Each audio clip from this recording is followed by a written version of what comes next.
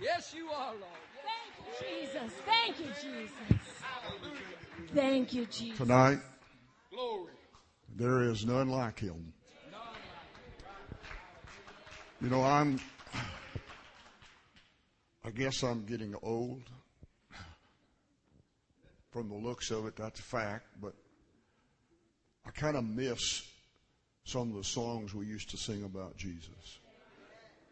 I'm sick of the songs we sing about our problems, how he got us through them. We've got so focused on us that we just simply forget about him. And there is none like him. While you're standing, if you want to go with me, the book of John, the 7th chapter, I will start reading in verse 50 of John chapter 7, and then I will go into John chapter 8, beginning in verse 1.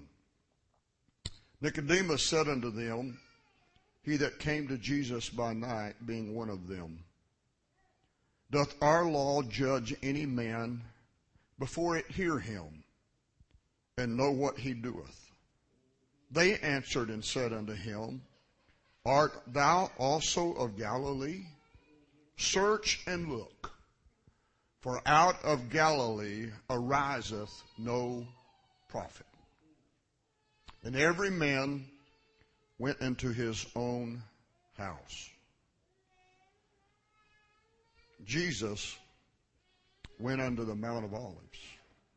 And early in the morning he came again into the temple, and all the people came unto him, and he sat down and taught them. And I want to speak to you for a little while tonight about protecting your garden. The Lord bless you. May be seated. Before I begin tonight, let me say what a great honor it is to be here. It's just always good to be home with all of God's family and our family. And there's really no place that you feel as comfortable as you do at home. And it's an honor to be here. And it's an honor to fill in for my brother. I am not his father. I have been asked that at least 100 times. Yeah. Back when he first started preaching, he evangelized for about 17 years and traveled all over America. And now when I show up there at those places, they want to know if that's my son. I am older than him. That's a fact, but only 4 years. That's not quite enough to be a father. But it's so good to be able to help my brother out. And I have such a tremendous amount of respect and love for him. I don't know of a greater preacher in Pentecost than him. You're right. You have a right to do that. I travel all over America, and I'm in all kinds of conferences, and I hear all kinds of preaching, and I can just tell you there's none who can preach better than your pastor. And there's a reason for that. He's the outgoing one of all of us. You know, he's Mr. Personality. That's not me. That's not my nature. I've never been accused of that, and probably will never be accused of it. He's had a burden for people for all his life, and it's an honor to be able to fill in for him. You know, you can say some things about people, and you're just saying it to be kind, but when I talk about my brother, I don't have to talk like that. He and I are very close. Matter of fact, all of us are. Charles is, now he's older than me. He could be my dad. But not by much. We're only 18 months apart. And it's just so good to be with the family. There's nothing like it. I didn't really know where to go tonight. I came with all kinds of sermons to preach, and when Brother Landon started reading for the book of John, I knew where I needed to go. And so I just want to share a few things with you tonight Back at the beginning of the year, actually it started at the end of last year, as I was reading the book of John, I started noticing that John is putting some things in the Scripture that other writers don't place there. And some of these little phrases really don't need to be there. They're just there. And when you read them, you look at them, and one of them, where the Landon read from about the Sabbath, there was really no reason for him to put that this was the Sabbath day, other than the fact that he wanted people to realize that the Jews were willing to let a man suffer just so their Sabbath wasn't violated. They'd let him take his bed there every morning and lay at that pool. They weren't complaining that he arrived that day with a bed. They're complaining that he's walking away with it. So John, as he writes, he starts pointing out little things about the nature of humans and things that humans are doing, and he starts showing us things that are in the life of Jesus, that are observations. These are not things Jesus did. This is just John looking at the Scripture and thinking about what Jesus has done. And John, when he writes his gospel, has the ability to have, or he not only has the ability, he's at the church at Ephesus, which was the church that was the center of religion at that time of the writing of the Gospel of John. And he has every other book or letter that has been written to the New Testament. He has every one of them in his hands. He has Matthew, he has Mark, he has Luke, he has Romans, Acts, he has 1st, 2nd Corinthians, he has Galatians, Ephesians, Philippians, Thessalonians. He has every one of those letters at his disposal. He can read from them, and he has them to draw from. And having all of that information, as an old man, at least 85 years of age, he's writing back to the church, and he starts writing observations of things he just remembers about Jesus, and things he saw that happened that if you weren't paying attention, then you would miss what he was saying. As he's writing to them, he writes to them and he shares with them that Jesus often did things that Jesus knew he was doing by design or purpose. Jesus was never caught unaware. There was never a moment in Jesus' life that he was not aware of what was going to happen in just a few moments' time. He is God in flesh, and as God, he stands in the future before you ever get there. For God to be where I'm at and where you're at the same time, time doesn't exist, because time is defined as how long it takes to get from where I am to where you're at. That's time. And if you're at both places at the same time, time doesn't exist. So God is already in the future. He's already been there. He knows what's there. He is totally timeless. He is not relegated by a clock. And Jesus, because he's God in flesh, is not relegated by men.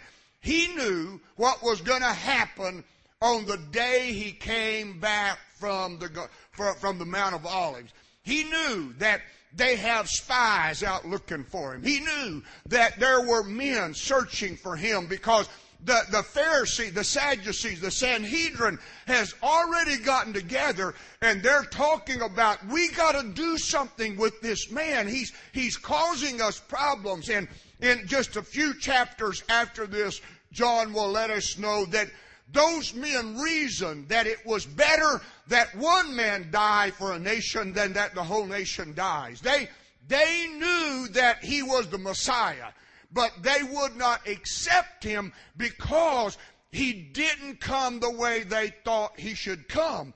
He's a Galilean, and he's not from Bethlehem, and he's not from Jerusalem, so he can't offer us anything. He has nothing to offer us. But as John writes, he's giving us some clues. He says, what he's really saying is, pay attention to details. Look at the details, because in the details, you're going to find some things about life you really ought to pay attention to. It's more than the story of the event or the story of what's happening. It's more than just reading about his life and the healing of the man at the pool of Bethesda. It's more than the opening of blinded eyes. It's more than feeding 5,000 people, and that's just happened in chapter 6. He's fed a multitude, and when the people that saw Jesus feed those people realize that this didn't happen by chance. There's no way you can take 2 loaves or 2 fish and 5 loaves and multiply them and feed 5,000 people. This has to be a prophet.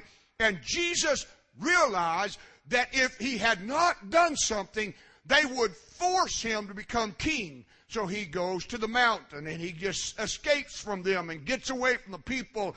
And there was a group of people of the Jews that understood and recognized he's more than a man, because he has the power to perform miracles. He has the power to do all these incredible things. That's not just a man walking there. There's something about him. So they thought he was a prophet, because some of the prophets of the Old Testament had the ability to do that. So they're considering he's a prophet, but he really needs to be our king.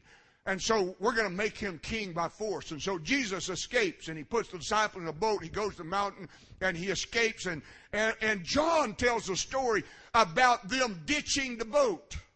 Did you ever know that was in the Bible? The crowd realizes Jesus taking a boat, so they all jump in boats and start following. And when they get to Capernaum, they find the boat that the disciples was in, but they can't find Jesus because the disciples had ditched the boat. Incredible details. So John's writing, this man Jesus did things that you and I don't pay attention to. There are things here that are important. You need to pay attention to the details. And he says in verse 1 of chapter 8 that Jesus went to the Mount of Olives. Why did he go there? Why is the Mount of Olives so important? What's so important about going to the Mount of Olives? We don't know anything he did on the Mount of Olives. Matter of fact, we're really not sure where he went, but the odds are that he had a friend that owned an olive grove on the eastern or western slope of the Mount of Olives. And in that olive grove, there was a place he could slip away and nobody would know he was there. And so Jesus went to the Mount of, it doesn't say the disciples went with him. It just says Jesus slipped away to the Mount of Olives. And that garden that's there on the side of the mountain, we later discover is called the Garden of Gethsemane. You see, that garden wasn't someplace he just went one time. It was a place that he went to on a regular basis because he understood its purpose. And John is trying to let all of us understand that there's this place that Jesus had that was so important to him that he guarded it to make sure that it was never desecrated. Why would this place be so important to Jesus? Because it was his place of escape. It was his place to get along and to commune and to interact with himself and control his human flesh that he lived in. John writes his gospel to let us know how human Jesus really was, that he was not some spirit or some emanation, but he had a body and he had flesh like you and I. And he writes to let us know that he was real and he had struggles like all of us have. He was a human being like the rest of us, but there was God living in him. And in that nature of man that had God infused, that man still needed a place of seclusion. Now, if the God that created the man that lived in it, that the man that had God living in him needed a place to get away, don't you think you and I ought to have a place that we know how to go to occasionally?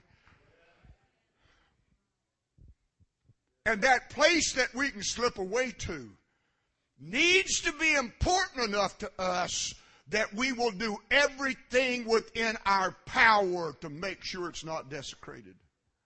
Now, Jesus knows that they're going to drag a woman caught in the act of adultery into his presence. He is aware of what will happen the next day. He knows that they're going to bring this woman to him and they're going to demand that he give an answer. But what Jesus decided to do was to control the environment where it took place. He wouldn't let them catch him in a garden. So at daylight, at the break of day, he got up out of his garden and he went back to the city. And there he walks in the temple and he sits down and he starts talking. Why is he in the temple? Why is he sitting there talking? It appears he's talking loud enough and noisy enough to let all those men looking for him know where he's at.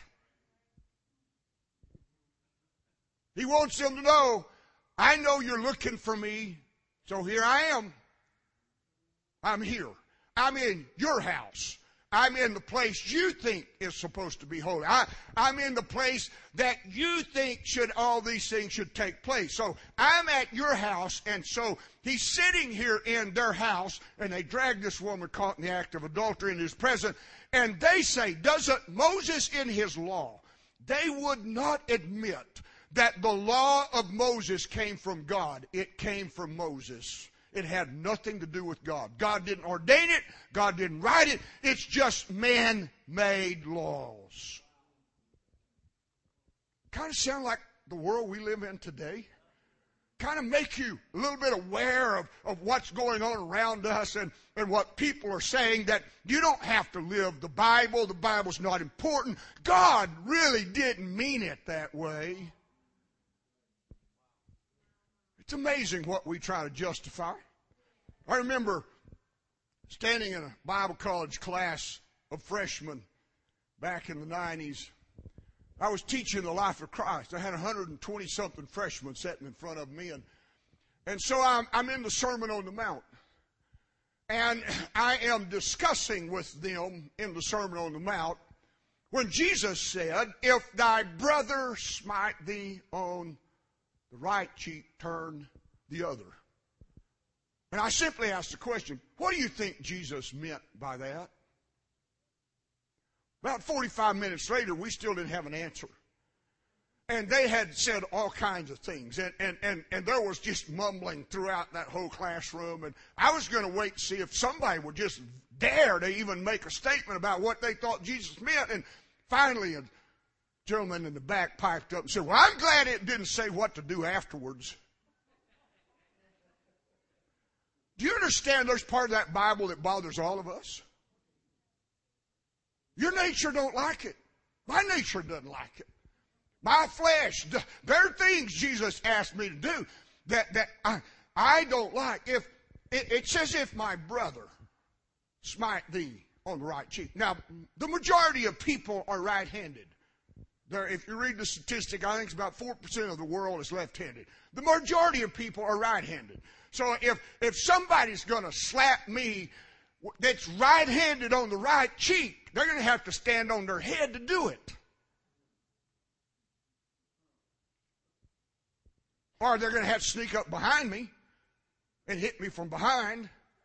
Because for a right-handed person to get somebody on the right cheek, that's kind of impossible to do, because when I'm facing you, your right hand is the opposite of me. It's on the other side. And for me to get that side of your face, I got to work at it. So I either have to slip up behind you and hit you, or I have to hit you with the back of my hand. So Jesus says to them, if he does this to you, how are you going to respond? He said, turn the other cheek. Now, our nature don't like that.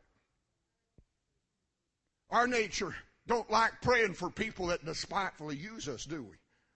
Well, I want to pray. I want to pray God gives me the ability to control lightning. I can fix them up real quick.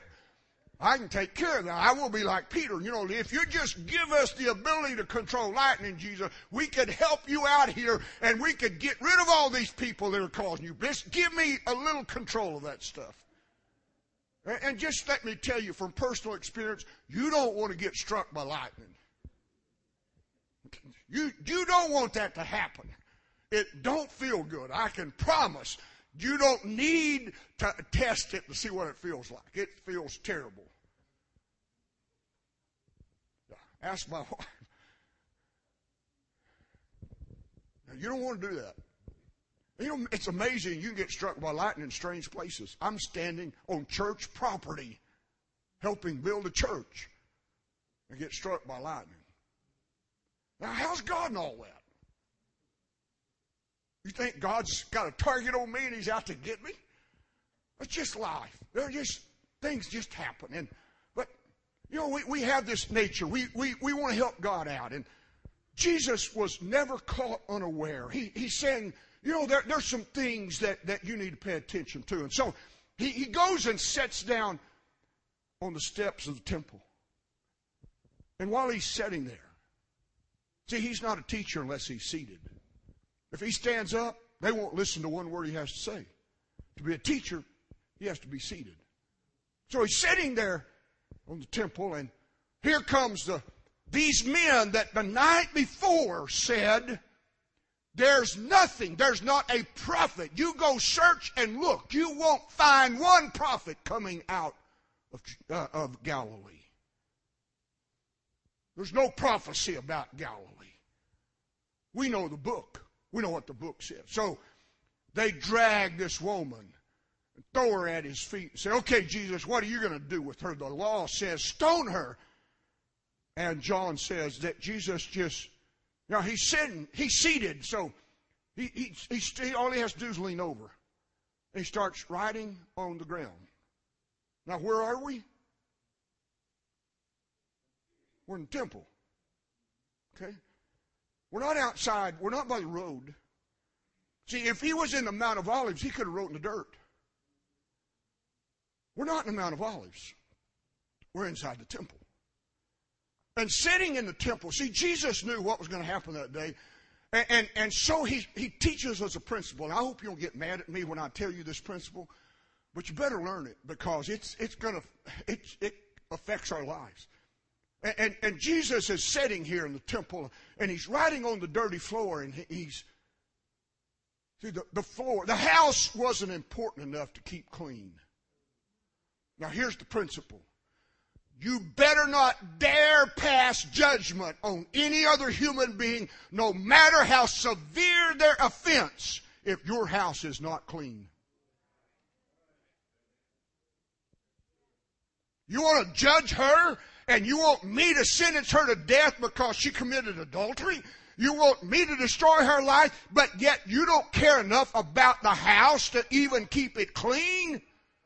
You better not dare pass judgment on no human being if your house is not clean. Because the moment you pass judgment with a dirty house is the day that you start searing your conscience, and it will become almost impossible for God to even touch you. See, I'm afraid we got too many sheriffs in Pentecost. We're the church at Ephesus. We're going to search them. We're going to make sure they're apostles. We're going to make sure that they're teaching the right doctrine. And we're playing sheriff instead of discovering whether or not our house is clean and our lives are clean. And before judgment can be passed, you better make sure you have a clean house. You know how you make sure you have a clean house? You got to protect your garden. See, the first Adam didn't protect his garden. He didn't think his garden was valuable enough to protect. He didn't think his wife was important enough to protect. He didn't think that this beautiful creature that God created and gave to him, that he was awed by, and he called her woman. He said, wow, oh wow. He was impressed by her beauty and her loveliness. He He just didn't think it important enough to make sure she was safe. The second Adam shows up. The first one he made out of dirt. The second one he overshadowed a woman and produced a child. And that second Adam that's called Jesus Christ, that is the Son of God, because it is the product of the Holy Ghost overshadowing Mary and producing a child, and then God living inside of that human body that we call Jesus. And that second Adam shows up. He said, that garden is the most important thing in your life, and you better do everything you can to keep it safe. You better make sure you protect it. I give you two jobs, Adam. You keep this garden and you dress this garden. Just keep it picked up. Don't let it get dirty. They knew that the command of God from the beginning till that time was to keep the house clean. You got to keep your house clean. It's so easy to let life get cluttered. And I'm probably going to get in trouble tonight before I'm through. I just read a statistic recently that's so staggering. I was just totally shocked by it. When I read it, I thought, how in the world how can this be? And the statistic says 4 out of 5 divorce petitions in America have a reference to Facebook.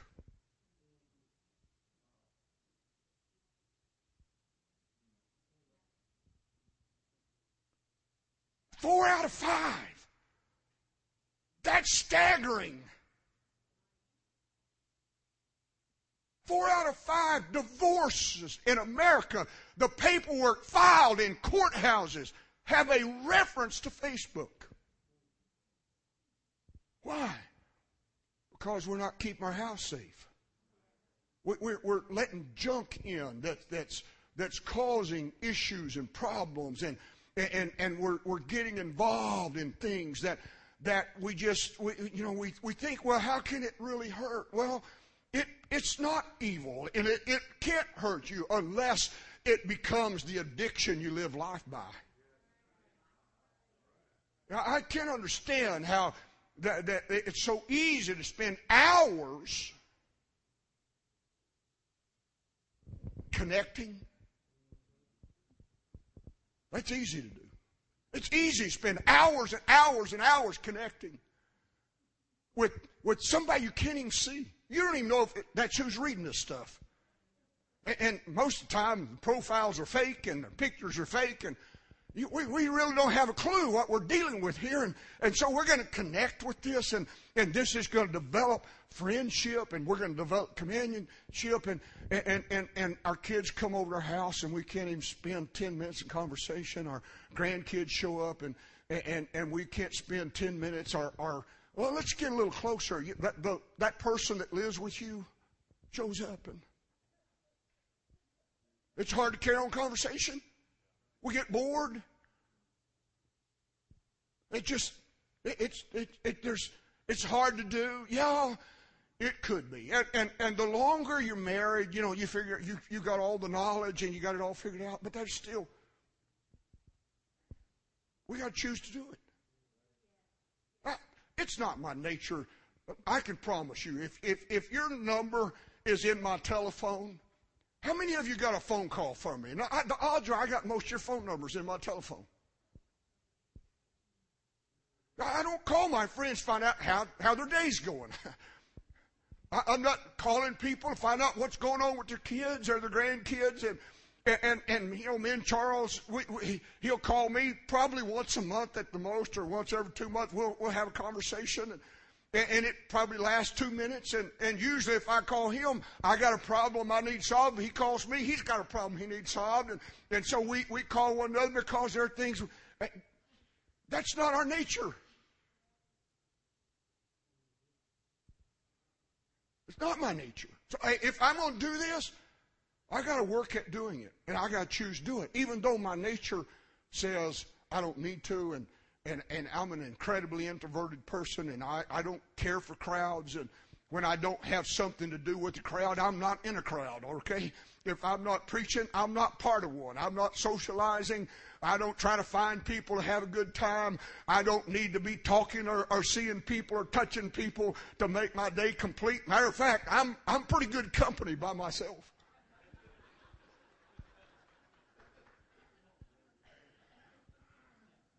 Yep. Now, as a result of that, if I don't work at keeping my garden protected, that lady sitting over there can really be taken advantage of. Because my nature says, you don't need to do it. Not important. My nature. So I got to choose to do it. I got to choose to work at it. And I'll have to be honest with you. I'm not a very good student. Ask her. I don't always do it. There's many times we'll be driving 5 or 10 minutes with dead silence and she'll say, "What are you thinking about?"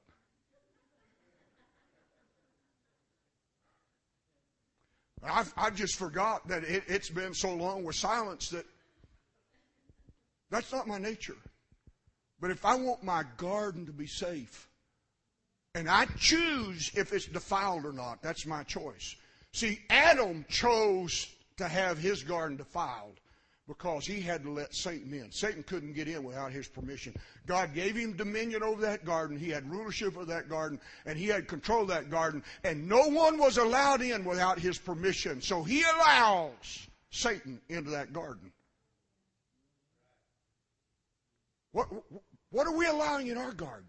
What are we choosing to not get out or tolerate or allow to show up, and it's there? And you know, folks, if you want your kid, I told you some things that were very personal this morning,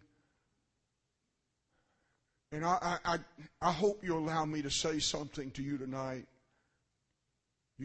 Brother Buddy, thank you for what you said. I do feel comfortable to be honest here and to speak to you. I travel all over the world teaching about families.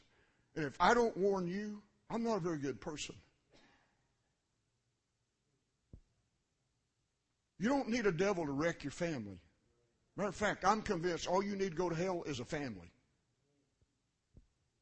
The world's not going to send me to hell.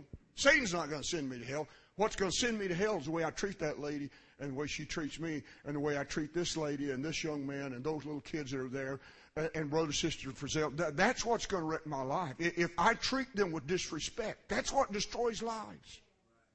The way I treat my brother sitting back there, the way I treat my nieces, my nephew, my great-nephew. You know, Charles, I'm still mad at you. You know, he was so proud to be Grandpa at 37. I said, Charles, this is not fair at all. You're Grandpa, I'm great uncle.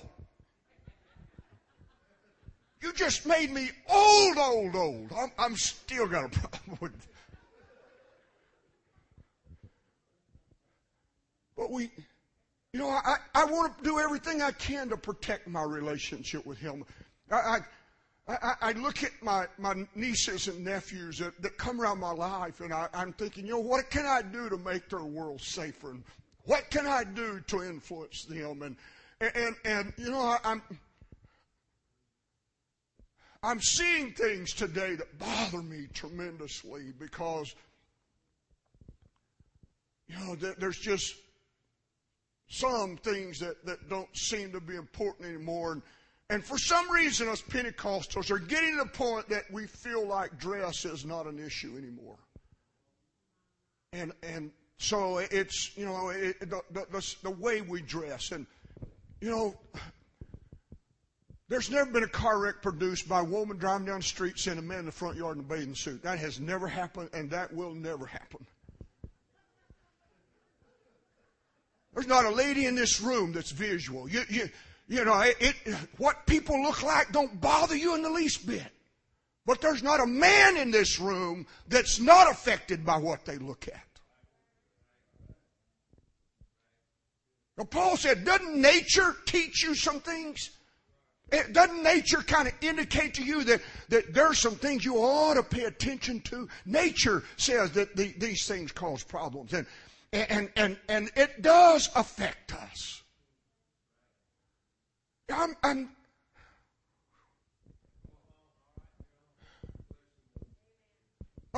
shocked at the way we dress our kids and make them the predators of evil people. Oh, we don't want to get behind in times, and we don't want to be misfits in the world we live in. So we got to protect our kids, and they need to understand what the world's about. That's the dumbest statement we've ever made. I don't care if they are hothouse Christian. It's better protect them from abuse than to let them be abused. I'm here to tell you, by example, you don't want that happening to your kids.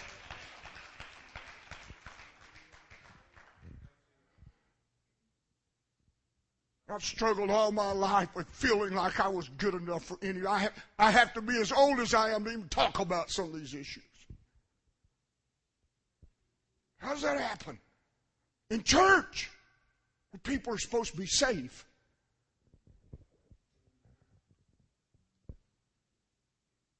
So we just let walls down. Things are not as important. Victoria don't have no secrets. You drag that thing home, put it in front of your 9-year-old son, watch what happens to him. It won't take but less than 2 years and he'll be an addict to pornography for the rest of his life. And we just don't have an issue with morality anymore because we're not protecting the garden.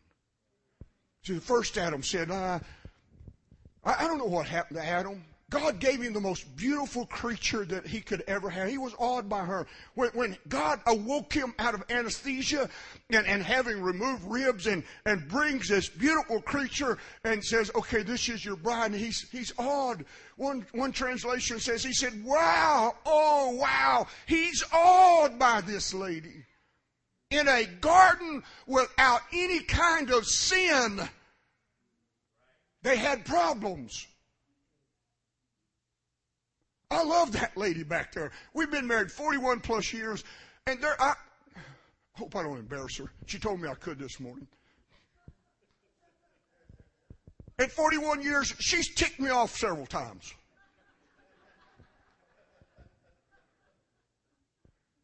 I wasn't happy with her.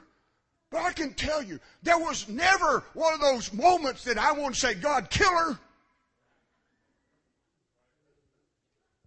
God, I'd like a new one. Just get rid of her.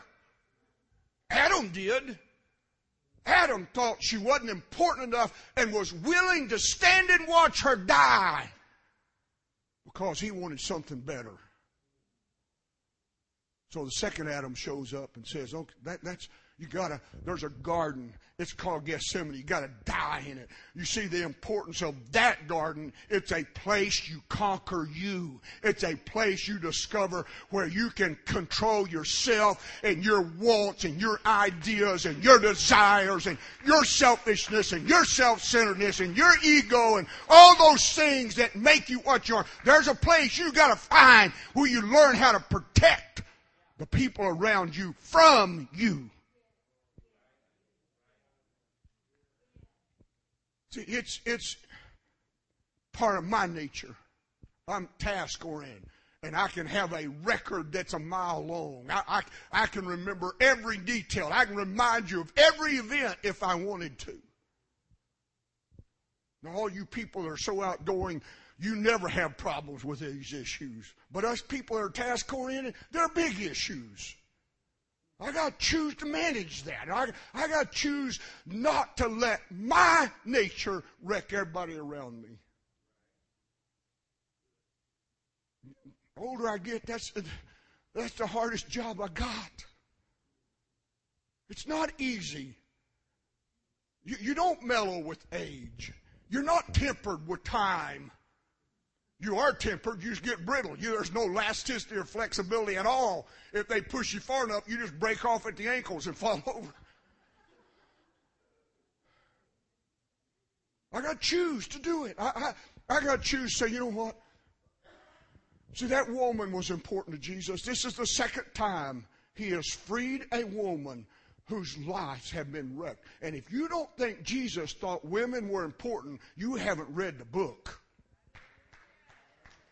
This is the second time John records. Well, first one was that woman at the well. Now we're here in the temple, and here's a woman, they say, kill her. Law says, stone her. Jesus starts writing on the ground, says, what did he write? Did he write about their sins? In my opinion, I think he wrote, wash me. That's what I'd have wrote. Anybody look around? What's wrong when people can't look around and understand this is not what it's supposed to be? Does it take the old songs to get us there? We quit singing about the blood. That's the most important part of our message. We quit singing about it's all in Him. It's all in Him. The mighty God is Jesus, and it's all in Him. The Alpha and Omega, the beginning and the end, the mighty Word incarnate, the helpless sinner's friend. It's all in Him. It's all in Him. See, it's not about all this other junk. It's really about Him. And we've let our world, let our house get dirty. And there's a dust layer and then another. And you live with that dust long enough, you don't even recognize it's dirty. Now, why did nobody else walk in that temple? Why didn't His 12 disciples look around and say, this house is not clean. How'd we let our house get so dirty? How? We just let things accumulate there. See, what do you let in your garden? See, we let things in. I remember some of the issues I've dealt with in the 28 years I've dealt with people. I have never had to counsel a couple to keep them from getting divorced because of a television. But I have talked to thousands, that's not an exaggeration, thousands of people who had marital problems because of internet.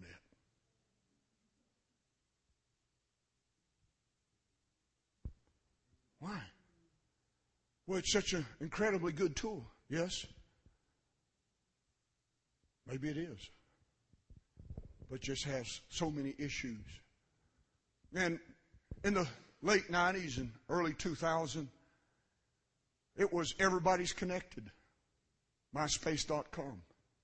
And what none of us ever paid attention to is that they become the number one and number two pedophile sites of America.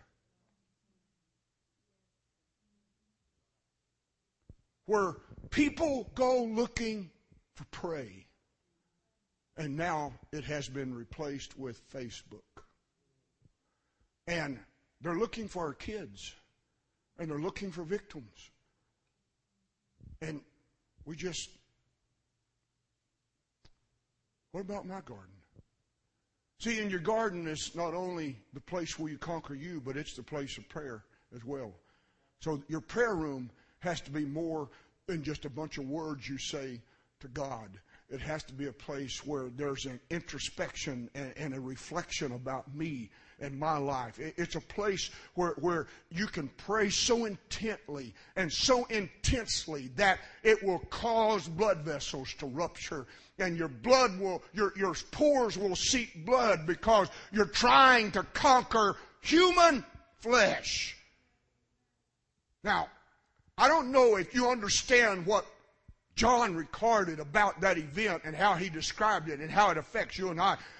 But that ought to give you the greatest hope in all the world, If the God that created a human body didn't conquer it the first time he prayed or the second time he prayed, but the third time he came back and said, it's finished, I paid the price, that ought to let all of us know that God that made us understands the difficulty of controlling a human spirit and getting me under subjection and bringing my nature and my will under the influence of God.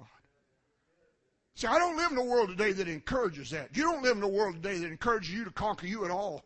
Matter of fact, your world encourages you to let you loose. Just let it loose. You can be anything. You got a right to all these things. You got a right to do whatever you want, anytime you want, anywhere you want. You got a right to. It doesn't matter what rights you have. It's not the right thing to do. Just because I have the right to say whatever I want to say. If I said those things to her, I'd wreck her life. Words are the most damaging thing that could ever happen. I don't call my daughter stupid or my grandkids stupid. Why? Because words are deadly, and my garden is more important than that. My garden is a place that there are things in it that I have to water, and I have to water them with words of appreciation and behaviors that indicate that I put into practice not just what I say, but I live it by my lifestyle. And I try to not only just say it, I try to do it. And it's not my nature. It's not who I am. I have to work at doing that. And I'm not the best student. I'm still working at making James the person he really should be. See, James could be a really evil man if he wanted to be. It wouldn't be hard. I could be so demanding. By nature, I'm a perfectionist, and I could demand you do everything perfect. By nature, I want everything done exactly right, my way.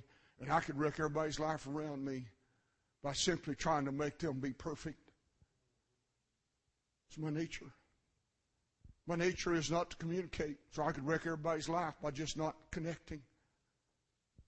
But I have to choose to do it. I have to have a garden where I come in contact with James and I get honest with who James is. And I make a decision, you know what? I am going to control James, and James is not going to wreck people's lives. I will not allow him to destroy someone. I had to have a conversation with James every morning. You're going to talk right. You're going to act right today. You're going to treat people with dignity and respect. You're going to be nice to people. You're going to be kind to people because my nature says I don't have to. But I do have to. Jesus only let one man desecrate his garden, and that was his friend. And he reminded him, you're my friend. And he loved him. Tried to reach him. But he didn't respond. And he went to a cross and died for him. And we paint Judas with such a horrible brush. We make him such an evil man. Paul, writing to the Corinthians, says in the 15th chapter that there were several groups of people that Jesus appeared to after his resurrection. The first was Cephas, then John, then the 12, then 500, then James, then me, one born out of due season. And he lists all these people. Now notice, he said Cephas, John, 12, not 11, 12. You think Jesus didn't know there was only 11 left? You think Paul didn't know there was only 11 left? Do you think that was an accident by chance that he... Oh, that was Matthias. Matthias wasn't God's disciple. God didn't choose him. Man chose him. God chose Paul.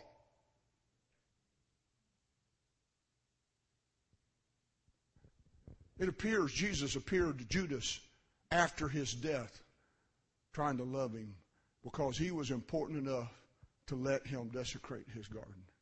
So he's going to show everybody how to love. Then I'll let them love me even if it causes me to be destroyed. I'll love them back. And then I'm going to go as far as humanly possible to let them know I love them. So he appeared to Judas. But Judas just wouldn't let him in. Where's your garden? What do we let in it? What kind of things are we allowing to affect our relationship with those we say we love? Please stand.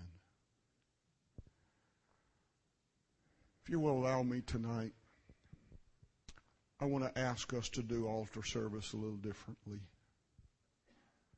You don't have to come to the front, but you do need to get out of your pew. And I want you to get with your family. I want moms and dads, children, to stand in a circle and join hands. Would you do that? Because this is your garden.